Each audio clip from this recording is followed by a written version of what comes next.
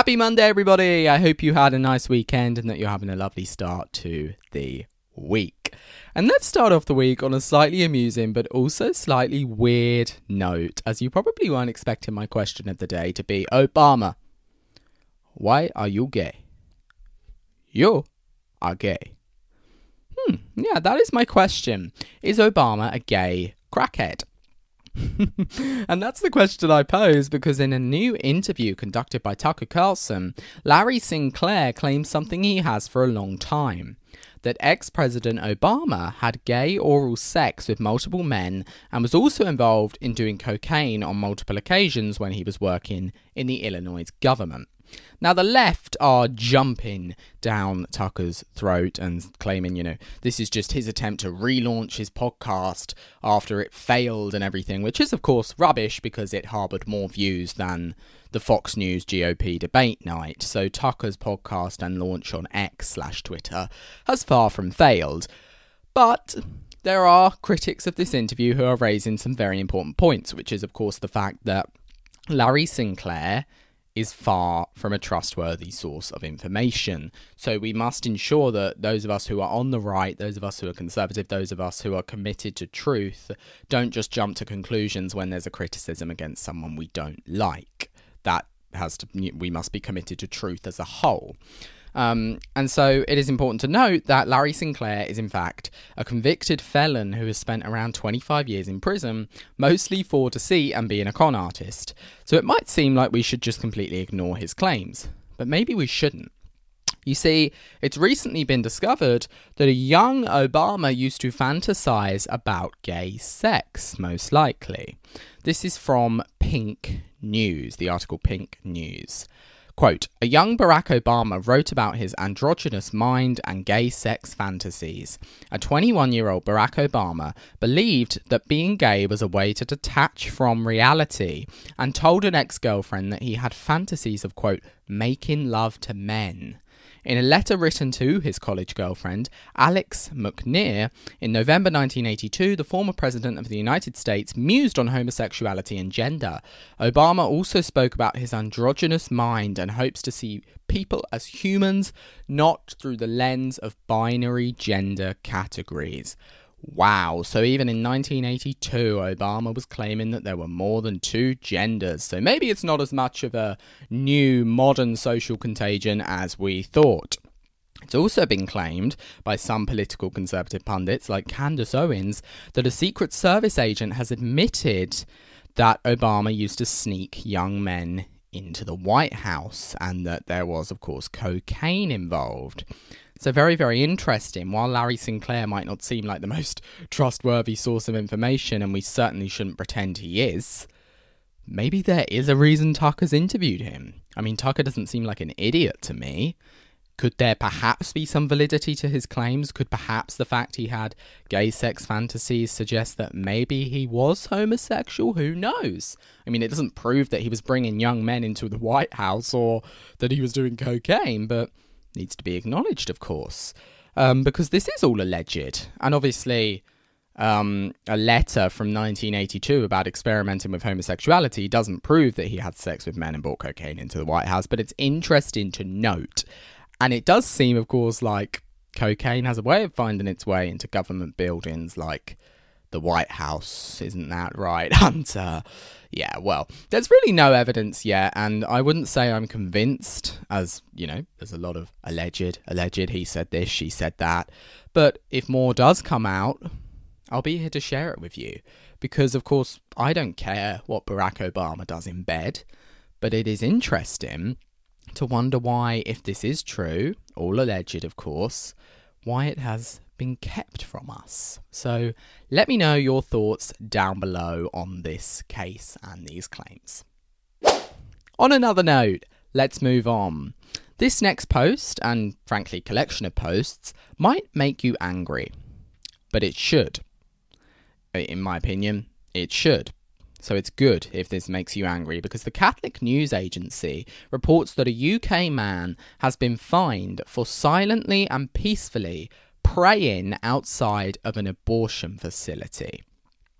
Correct. You heard me correctly. It reads, quote, "Local authorities in Bournemouth, England, have filed criminal charges against Adam Smith Connor, an army veteran and father, fined in 2022 for praying silently within an abortion facility censorship zone or buffer zone. The legal group supporting him, Alliance Defending Freedom UK, love it, said on August 4th that Smith Connor is expected in the Bournemouth Magistrates Court on August 9th, where he will plead not guilty.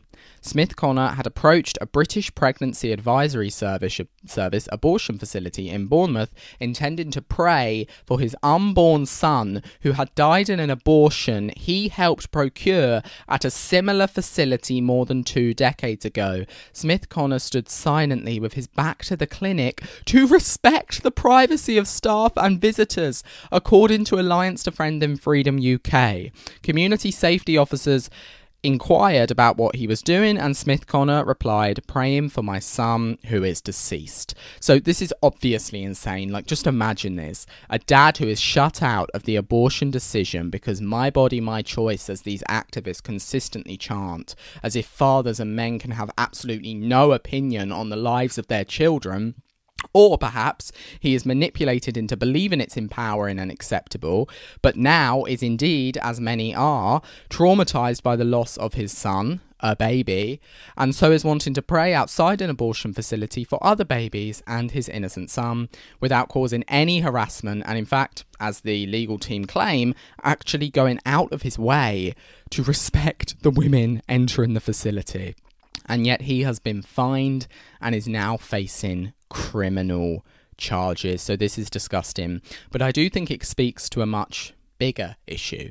Of course, this is another example of free speech being silenced. It is another example of tyranny that we have been facing over the last few years, and perhaps always, actually.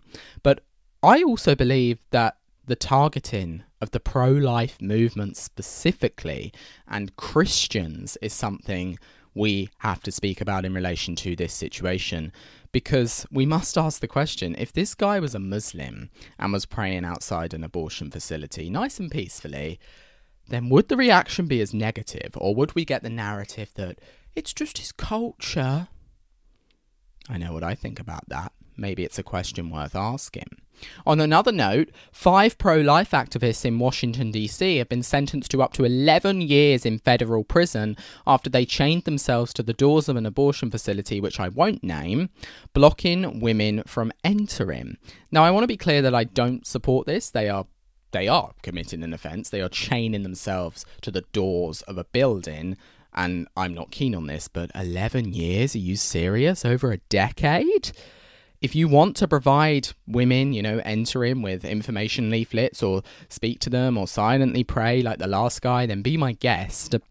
But if this had been an everyday shop that they blocked the entrance to, it would have been a fine. There is no way these people would have received 11 years in prison, but of course, because they are threatening the pro-choice narrative, they have received this lengthy sentence, likely as scapegoats and to set an example in the post-Roe society we're living in. Not to mention the fact that one of them, who is being sentenced, actually claims that they were inspired by live-action videos showing the medical director of the clinic saying he would let a baby, listen very carefully, who survived an abortion die and wouldn't offer medical assistance. What a monster. What an absolute monster. So he would, if a baby survived an abortion, not procure medical assistance, he would let the baby die. So the presiding judge didn't even let this investigation video get played because it was labelled propaganda. Now, this does certainly change the story a lot, doesn't it? Because clearly the facility isn't just performing abortions. They didn't just chain themselves to the door of the facility because it's an abortion clinic, but it's actually supporting the assisted murder of babies outside the womb. So maybe, just maybe, they were right for blocking the entrance. Maybe there should be no criminal prosecution whatsoever, and the only criminal prosecution should be at the medical director at this facility. So overall, I want to be clear that I never support violence or harassment, and I think that women who want abortions need help and they need information. They certainly don't need insults or attacks of any kind. But it is becoming clearer by the day that George Orwell's vision of thought crime, it being a crime to think, it being a crime to pray to God, is indeed a reality. And I'm just glad that we're living through a time where many are waking up to this and are standing up peacefully for freedom.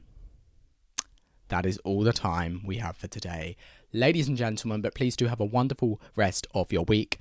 Pray for these families, pray for everyone.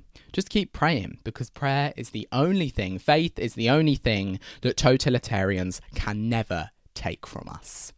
I will see you on Wednesday at 9 p.m. on X, formerly Twitter, YouTube, Spotify, Amazon Music, and Apple Podcasts. Thank you so much. Let's keep standing up peacefully for freedom. All is well, my friends.